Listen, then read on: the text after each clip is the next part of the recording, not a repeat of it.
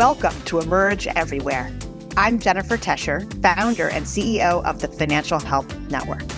For 2 decades, I've worked with leaders across industries to answer one central question: how can we make people's financial lives better?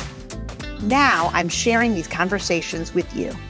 Listen in to hear how these visionaries are rewiring our society to support financial health for all. 2024 is the 20th anniversary of the Financial Health Network and the financial health movement.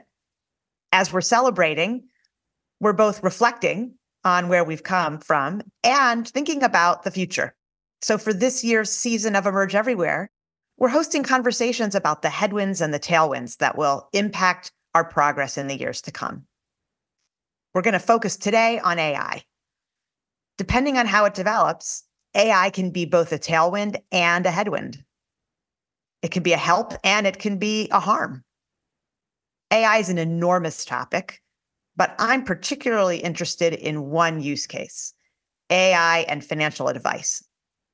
While a lot of AI conversations start with the existential big picture and then get more granular, today in my conversation with Ken Lin, founder and CEO of Credit Karma, I want to turn that formula on its head and start with the details.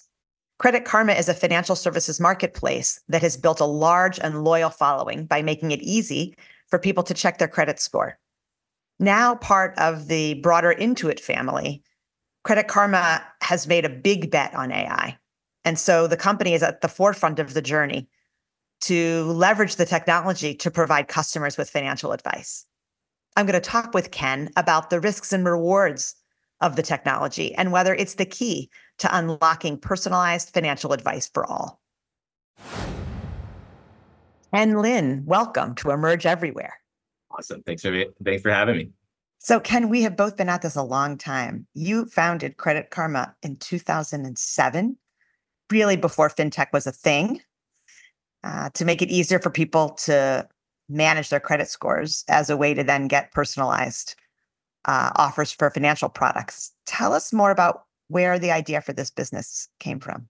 Yeah, so back in 2007, I was in Silicon Valley for about all of 3 or 4 years, and everyone had a startup. So I felt like, my gosh, I need to think about a startup as well.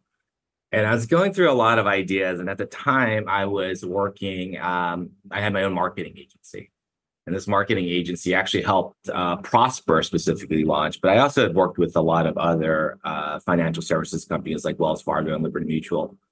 And the thing that kept going through my head was, one of my first jobs out of school was I actually worked for a credit card company. I was running sort of direct mail campaigns and, pre-approved offers.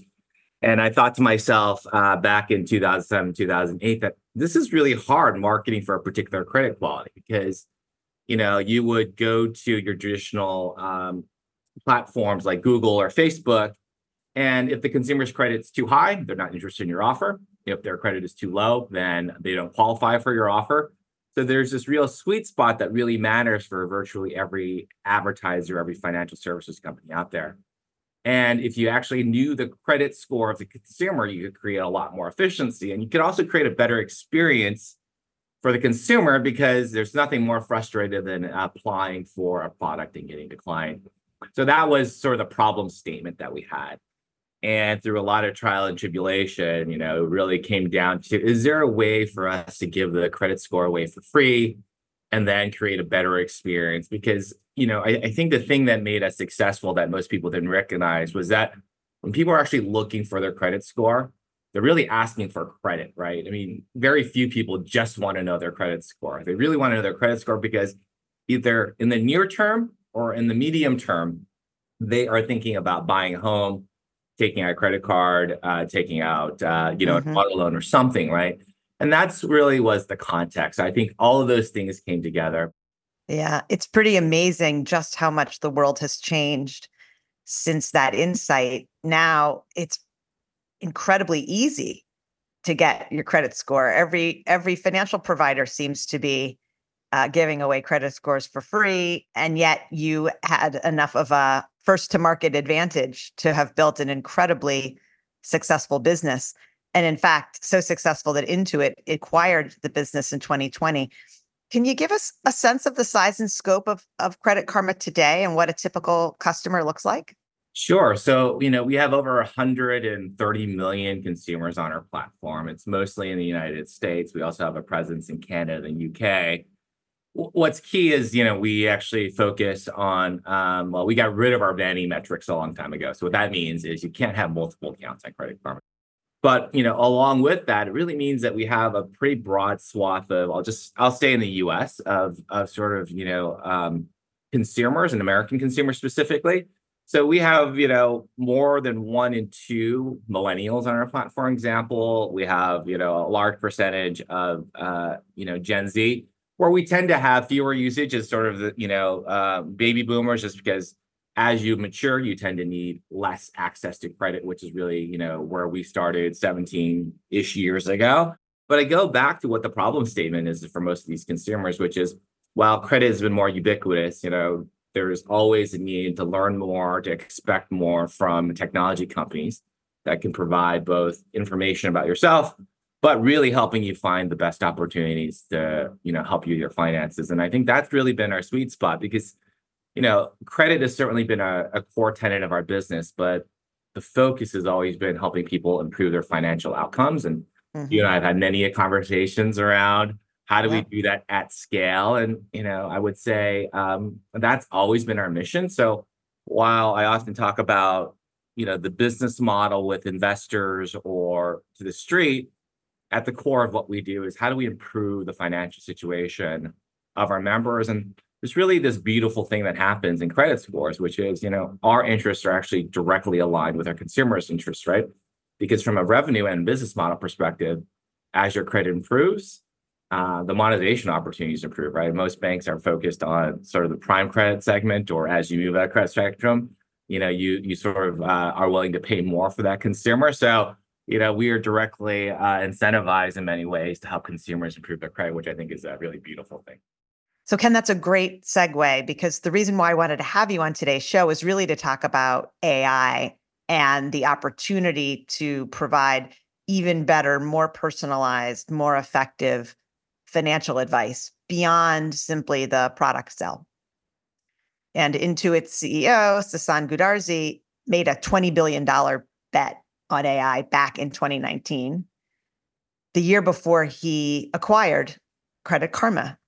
And just last year, I was watching excitedly as the company unveiled its proprietary Gen AI system and watched how it was being embedded in all of Intuit's businesses, including yours.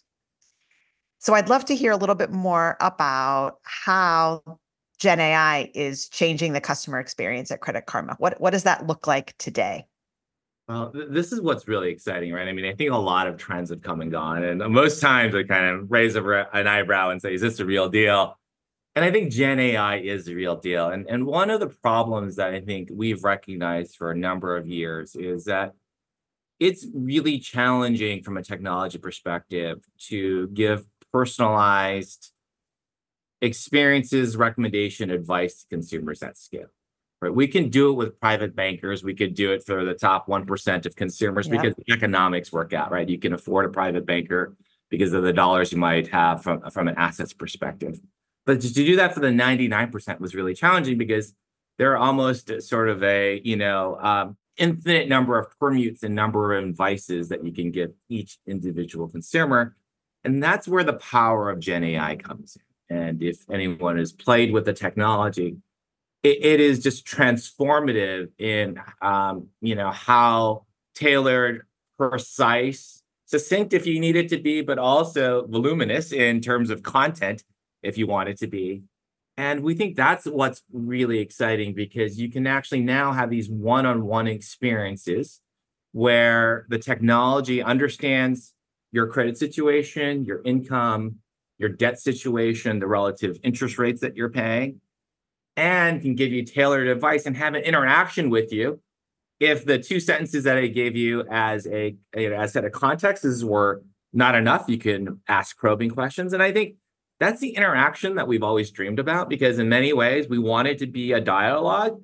if you think about if you had a financial planner, well, it's a series of back and forth, right? It might be here's a one-page report about your financial situation. You have too much debt to income. You're not saving enough for retirement. But you can actually have that conversation. You can pause that conversation, right? It doesn't have to be at one sitting. And I should also note the other aspect of what Gen AI does is it then also takes action for you. So the context and the advice is important. But what we also believe is fundamentally important, transformative, is taking the advice or doing things for you. So it can be as simple as hey, pay my Chase credit card bill, right? It knows the credit card number, it knows the payment address or the routing number of that specific credit card. I think those are the things that most consumers are looking for. That's the sort of hope for technology. And those are just some of the examples. Let me pause you there because I want to go deeper in literally what the use cases that you've started with look like. But first, I'm still learning about the technology, as are many, and I'm assuming many of my listeners. And I want to pause for a minute on Gen AI versus other earlier permutations of AI. And specifically, I'm thinking about machine learning. So machine learning is a really important tool from an underwriting perspective. And when I think about machine learning, I think about pattern recognition. You said earlier, there are so many permutations of advice that people might need or behaviors or choices. I would think that machine learning has a role to play here too. Can you help explain where that fits, if at all, and why Gen AI is maybe a game changer more than machine learning might be in this context? Of course. So, so they're both AI, right? They're both sort of forms of artificial intelligence. Machine learning, I think, is a great tool for what I would think about as sort of automated statistics, right? For a lack of a better word. And I think the challenge with that is, machine learning is fantastic to your point about finding pattern recognition. But to an average consumer, if I give them a bunch of statistical or, an algorithm with coefficients around their probability of being a revolver or owing debt, it's way too complicated. Where I think generative AI, and in particular LLMs or large language models, is now you can actually put coherent, language and conversations into the paradigm, right? So you can take the machine learning algorithm around your probability of approval and now actually have a human conversation around saying, hey, Ken, I think you have a 95% chance of being approved for this particular credit card, right? Before you would just get some output, and we as a product team would have to build, the speech or the context to every single one of those attributes. But now we can put it together in a very simple way, one that is nuanced to a brand that you might or just a pattern of speech that you like. It might be very concise, or again, it might be with a lot of context. And I think that's the game changer, because while the technology has always been around, the way to communicate the benefits and to have what I think about as normal conversations, right? I mean, I use another example. I think many of us have purchased a home. And I know when I was buying my first home, every piece of advice I generally got would be from a friend who had bought a home before, right? So, how does interest rates work? How do points work? And, what is the closing conditions? And all of these conversations that, my friend might be good or he might not be good, right? And in this particular case, Gen AI can be, very good in understanding all the technical terms, giving you very sound, objective advice. Because often, a lot of times, the professionals are somewhat biased, and then it might be your realtor, it might be the broker, right? They have an incentive for you to close the deal. Whereas I think in this particular situation, you can actually have someone give you all of the context and give you the specific answers that you're looking for in the time that you want it, versus here's everything you want to know about mortgages and it's 20 pages long and you don't have the time or desire to read all that. I think that's really the transformation. Got it. Well, I want to come back to incentives. It's a very interesting issue as it relates to how we think AI for advice may populate the world. But first, tell us a little bit about your initial applications of Gen AI in the Credit Karma on the Credit Karma platform. If I'm a customer today, what am I seeing? What can I participate in? Yeah, we really think about it on two dimensions. One area that we're very focused on is, we think of it as the top 20 questions that most consumers have. And if you search the internet and you go to social media sites and general finance communities, you kind of see the top 20 questions pop up over and over again. And the commonality is it's very hard to find the answer that you're looking for.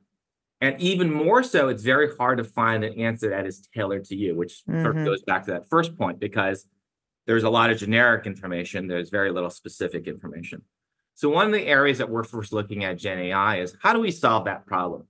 How do we solve the 20 most asked questions in context to your financial situation, right? So one of the things that we really bring to the space in context to, Gen AI and what we're doing is the idea that we actually have the data that will make the information relevant for you. So when you ask, what's the lowest cost way for me to borrow $10,000, for example? Well, it really depends. If you're a super prime credit consumer who doesn't have a lot of debt, it's a very different answer. And potentially, if you have a home, you might be able to get a secured home equity line of credit at, prime plus something. Versus if you're a subprime consumer who has a ton of bills, it might be extremely expensive, right? And that's one area that we believe is ripe for innovation, right, for the data that we have, and then the advice that we're able to provide. The other is really around services, and doing things for you, right? So in addition to you can find $10,000 of credit via a personal loan with this particular lender, we think about it as how do we use Gen AI to actually streamline the process so that dollars can show up in your bank account in the next day. So the doing is the next aspect that we think is important. And if I think we fast forward 3 to 5 years, I think that's going to be the key. I think the transformation isn't just in the answers, but it's in a world where all of us have a private financial assistant, concierge, whatever you want to call it, who can actually do things for you, right? And I always talk about and think about most consumer problems is not a lack of knowledge. It's too much tedium. It's too much of the boring things and not enough of the things that really, drive us. It's those pieces that I think in many ways can be automated that take all the drudgery out of your personal finances. So you can focus on the 2 or 3 or 4 things that really matter to you from a life goals perspective. And I think historically, we've added too much complexity, too many tactical pieces into our finances. And I think that's where Gen AI and doing for you and giving you sound advice can really condense it down to the things that you care about, which hopefully will help people move up the financial spectrum of mobility. What are you learning so far? I know that it's not even a year since you went live. What are you learning and seeing so far? I think something like less than 20% of consumers have actually played with generative AI or used generative AI. So it's still a relatively small portion of the US. So that's one thing that we're learning, is that not everyone knows how to use it. Not everyone knows the right ways and all of the ways in which you could use generative AI from a conversation perspective. So oftentimes prompts are really important, right? You need to actually suggest a couple of things that I can do to help me learn about the technology itself. So we think that is really important. Secondarily, I think it's all driven by data. What we have found is that, the general knowledge base is out there. So if, for example, if you're using generative AI to summarize all of the articles that you have on your site, that's okay. I think it's, super helpful. It's concise to be able to create the metadata or a summary of what content you have. But where the rubber really meets the road is on those 2 dimensions that I talked about earlier, which is, one, it has to be tailored to me, right? And that is really important. And within that tailoring, you really have to understand the consumer, meaning some people really like all of the context. Some people really just like, Ken, you should go and refinance that at 3%. That's your best option, right? That is important. And again, the last piece is really the doing, because what become the magical moment is, yeah, it's really cool that you can give me a tailored set of advices, but when you can start doing on people's behalf and actually take action on the advice that you just were able to provide, that's when we're seeing the engagement increase. That's where we're seeing the adoption increase in terms of overall usage of Gen AI. So it's really on those couple three dimensions that are really important. How will you improve financial health this year? Join hundreds of leaders to reflect, rethink, and rewire the future of financial health at Emerge 2024. Our special 20-year celebration is happening June 5th to the 7th in Chicago. Learn more and get your ticket at finhealthnetwork.org/emerge.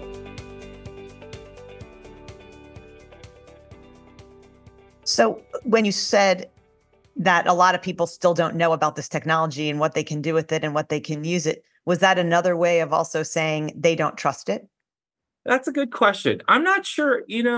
What we have found is that when we measure how helpful was the advice, it is always in the high 60s, 70s, 80s, right? Depending on the question that we're attempting. So I'm not sure it's actually trust. I think it's more of a case of not understanding, like how is this information being derived, and what can I do with it? I think, again, a lot of college students might have used ChatGPT, for example, to write a paper, and it's amazing, right?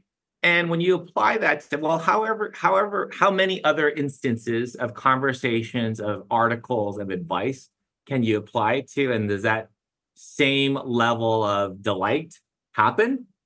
I think that's what people are discovering, but it requires them to actually have a interesting question that, you're able to still delight in. And I think that's the challenge for all of the developers and all of the, engineers who are working on the problem and the technology.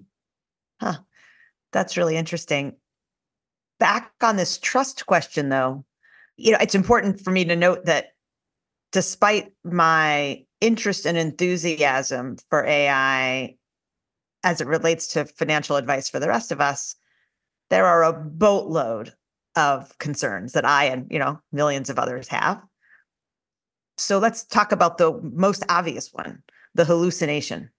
How can you be sure as Credit Karma that the answers that folks are getting when they're interacting with your platform are real?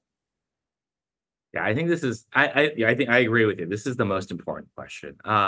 So one of the things that we do is we track all of the answers, and we really look at and look from a quality perspective as to how accurate are the answers that we're providing back. And this is where the technology is not perfect, right? As we all know, hallucinations can happen, and it's kind of interesting word for basically errors, right? That would be a euphemism. Yes, exactly. It's a hallucination, but it's where Gen AI is just incorrect, and it just made something up that's absolutely untrue.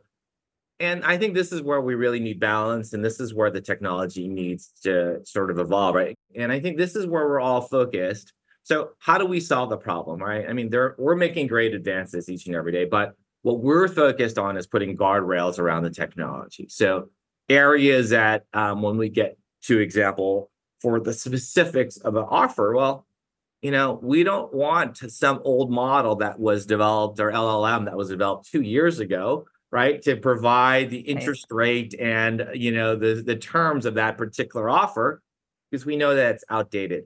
So there are sort of basic blocking and tackling things that you can do to refine the answers themselves. You have to go and then monitor those answers to ensure that you have a high bar and a high level of QA associated with it. And then this is where the innovation comes in, which is, I think a lot of companies are looking at novel ways to ensure that this doesn't happen. Now, with all that said, I think we all recognize that, there are certainly pitfalls in technology, but, I think with like many technologies, it's not perfect, but the benefits that we are able to provide to the many can outweigh the costs when it is wrong to the few. But we also have to recognize that we have to do better on the few instances where it does go wrong. A colleague of mine recently said that we shouldn't worry about hallucinations in the long term because they're just an engineering problem that the engineers will ultimately fix. As a non-engineer, that felt a little bit hocus pocus. And this is someone I have deep respect for. What do you think about that? I think that's generally right. I mean, we will solve these problems, right? I mean, oftentimes the hallucinations are a combination of either sort of gaps in the knowledge base of so we don't know the answer, so therefore the system just kind of makes up an answer, or it is a lack of data. Going back to this idea, so both of those are actually solvable, fixable. So it's only through the permutes of wow, we've actually every time we ask questions in this context, the LLM makes an error. Well, we know how to go back to fix that particular context. So it's just like any other engineering problem, as you stated, right? These are not intractable errors. I think sometimes we, in many ways, I think we actually think of it as actual AI. I'm not sure it's actual artificial intelligence. It's not thinking on its own, right? If you look at what Gen AI is doing, is it's effectively scanning all of the knowledge base that we have as human beings, generally on the internet, but now we're getting into pictures and videos and even books, right? Because all of those are being translated and turned into digital. So it's looking for the patterns and the answers in that context. And the downside, right? Going back to your point about the ills of AI is all the biases that we have in the text, all of the discrimination that we have in the in sort of the human consciousness, that also exists. And what's going to require from an engineering perspective is for us to weed out filters on that and fix those specific issues. And that will take time, but it's not intractable. Yeah. So you went exactly where I was going next, which is this issue around bias and harms. And that can take a number of forms. But for me, it goes back to like the data that the model was trained on in the first place, right? Is it the data is the world as it is, as opposed to the world we would want it to be? This is particularly an issue with credit data, right? Credit data is the world as it is. And it feels like this Gordian knot or this like intractable chicken egg situation. How are you all dealing with that? And maybe you can say a little bit more about what your model, the data your model was trained on in the first place, and how representative your 130 million, I'm assuming it was data on your 130 million users, how representative are they? How do you deal with this bias issue?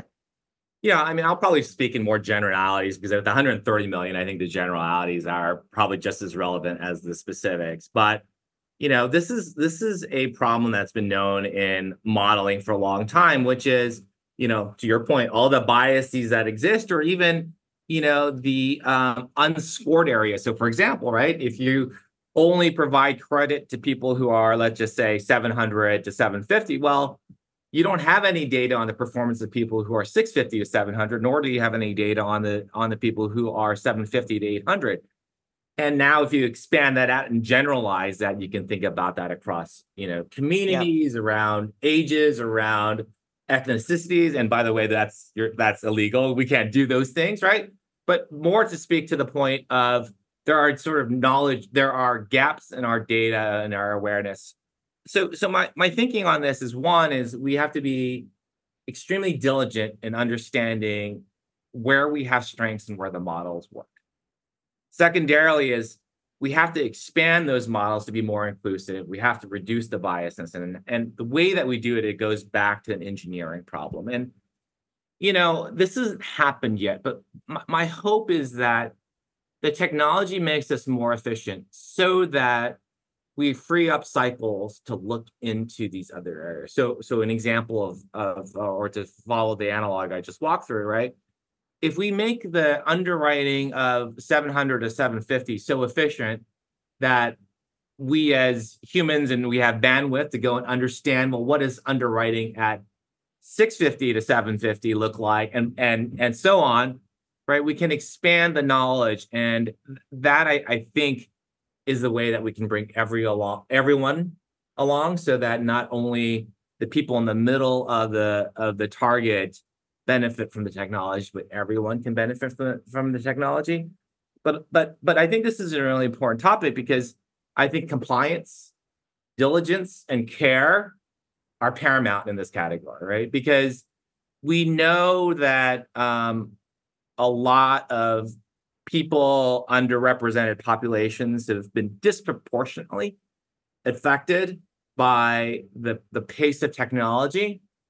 And I think it's, paramount that we don't allow that to happen as we build this technology, and that we bring everyone along, and we spend the time and effort to do that.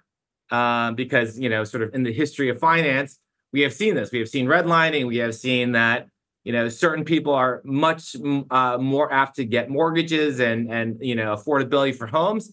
And that leads to an upward mobility and leaves a lot of other people behind. And I don't think we can leverage the technology to say, we have to be very careful that the technology doesn't do that again. Ken, do you have any personal experience with bias in our financial system? Yeah. Both. I both as a statistician, but actually, in my own personal life. So, we're going to go personal on this. I grew up, I was an immigrant from China. My parents moved to the States when I was 4.5 years old. And, I remember firsthand, I was the translator for my parents as they were trying to, get into the banking system. And, I think between the combination of that experience, but also what I know about the banking system, it's easy for me to notice how hard that was, right? How hard it was to get into and understand what a banking account did. The sort of the lack of access, the lack of availability, particularly if you're in a underserved neighborhood. And, with my knowledge today, I know that access, is empowering. It allows for upward mobility, right? And that simple lack of access, whether it be in the inner city, on an Indian reservation, right? That prevents people from having sort of the financial gain. So I saw it firsthand when I was a kid, and I remember how hard it was to understand the terms. I remember how hard it was to help my parents open up a bank account. And luckily we got through all of that. But, I think of it as sort of an important aspect, and in many ways it shaped how I thought about Credit Karma, because we represent 130 million consumers, and a lot of those are still underrepresented when it comes to access to the financial services space. So that's an important aspect of how we think about business, but also how we apply our technology. Yeah, I appreciate you sharing that. So there's been a lot of conversation of late around AI governance. The president put out an executive order on AI writ large, on regulation and all kinds of other things. But governance, I think, is a good umbrella for some of the most critical questions that remain. Is the technology in charge? Are we in charge? Are companies like you that are, putting the technology to use in charge? Share your thoughts about how, as a nation, we should be thinking about issues of governance and making sure that that the computers aren't in the driver's seat. Yeah, my thinking on this one's probably evolved a little bit, right? I think there was a time when I thought the greater good was more important.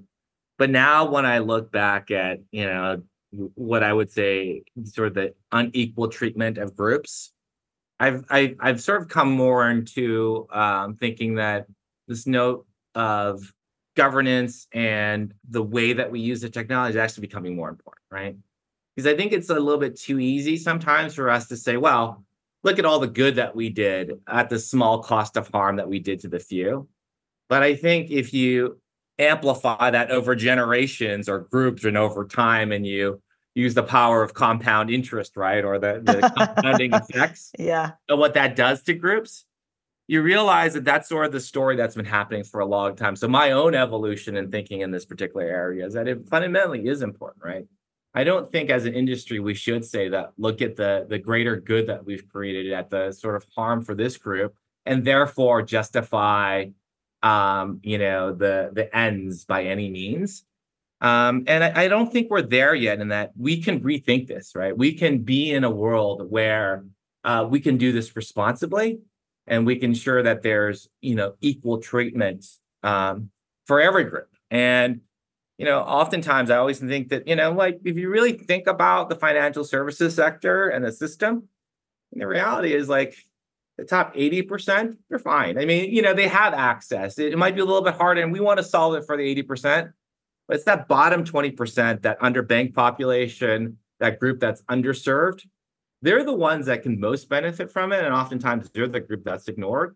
So in many ways, I wonder if we can actually flip the paradigm a little bit more and use the technology to help bring that group along faster. Because maybe that is the group that has been underserved for the longest amount of time.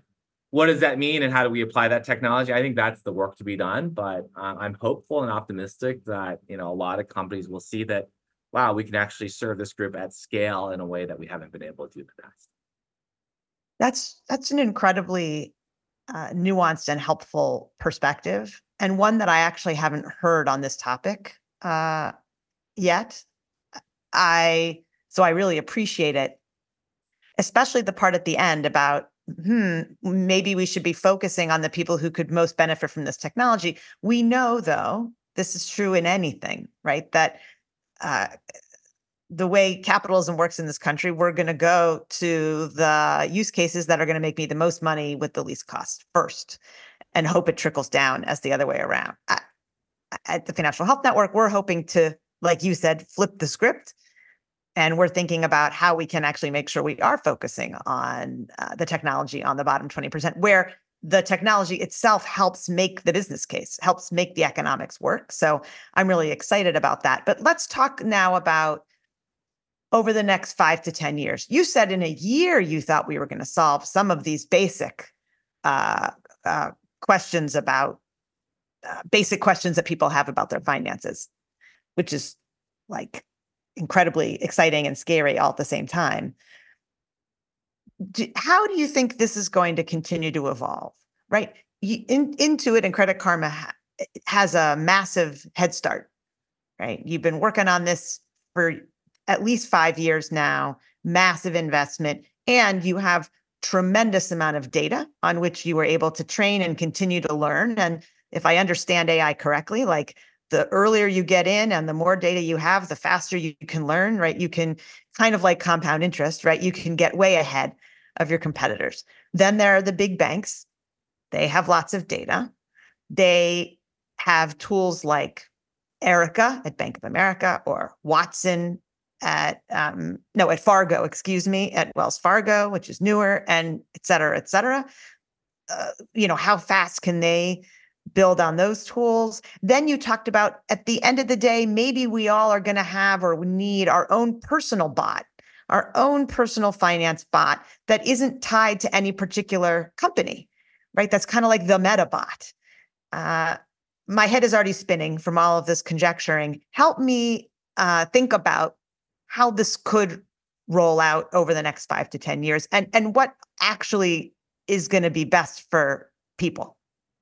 Yeah, I think that, I think you're right in painting the landscape the way it is, right? And I think there are both structural advantages to some of the incumbents in the space, but there are also disadvantages, right? Because if you think about things like risk-taking, their own internal biases, meaning they're going to build services for their existing customers and not for, Right. potential customers.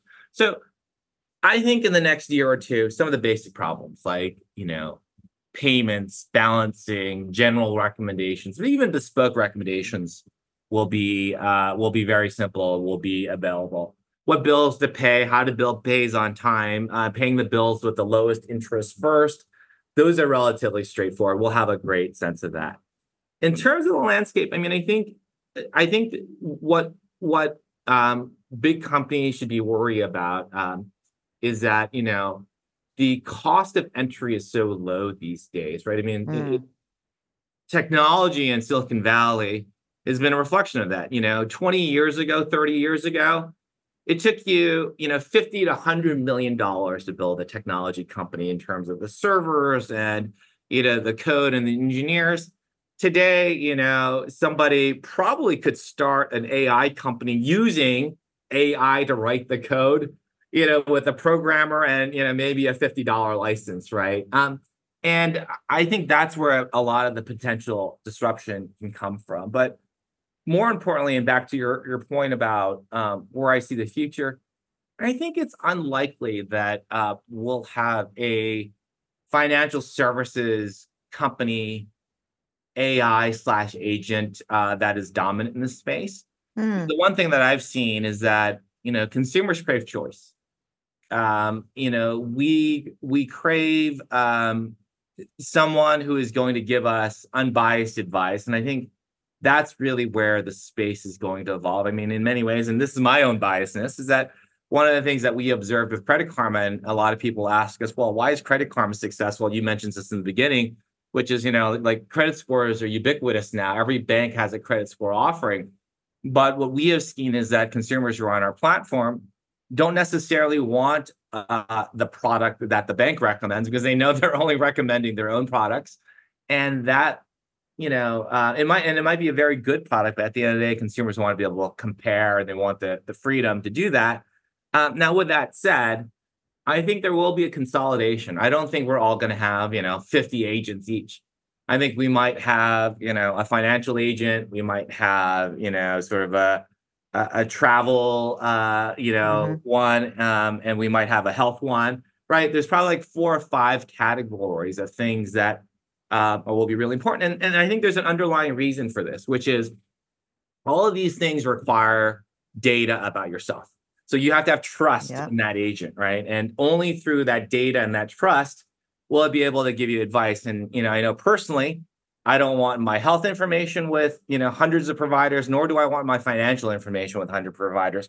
So I think that's why there's going to be ultimately, a consolidation of maybe 2 or 3 players in each category versus every bank having, a financial agent that will help consumers. So Ken, you mentioned that, there are like roughly top 20 questions that are kind of consistent or that people have about their finances. When you think about these next 5 to 10 years, and maybe it's shorter, which of those questions most motivates you, or do you think could have the most impact for the most people? What do you think, what are the 1 or 2 questions we really should be focusing on trying to help people answer? Ooh, that's a good question. I oftentimes, so let me put it into a category versus the specific question, right? I mean, the one that I think is most motivating for me is roughly the 40 to 50% of consumers who are living paycheck to paycheck. I think for that group, let's say a meaningful percentage, let's say half of that group can actually get ahead with the right financial advice, right? I think to be very clear about it, I think the other half is they're living above their means. They just don't have the income to support either the debt load that they've created or the situation that they've been in. And many times I should note that it might be to medical or things that are outside of their control. Yeah. But for the other 50%, I do think it's about awareness, right? So if you're paying 30% on debt that you could pay 15% on, that makes a big difference, particularly as we think about that compounding over. So if I had to hone in on one group, I would say that would be the group that I think the technology, the awareness they're doing for you can fundamentally transform, right? I mean, certainly there are other groups and, everyone needs help, but I think that group in particular could benefit the most from the technology. And I would say that's where I would love to see our time and effort being focused, because that is just an awareness problem. That is not a means problem. That is an awareness. That is, ability to do something about it. They have all of that.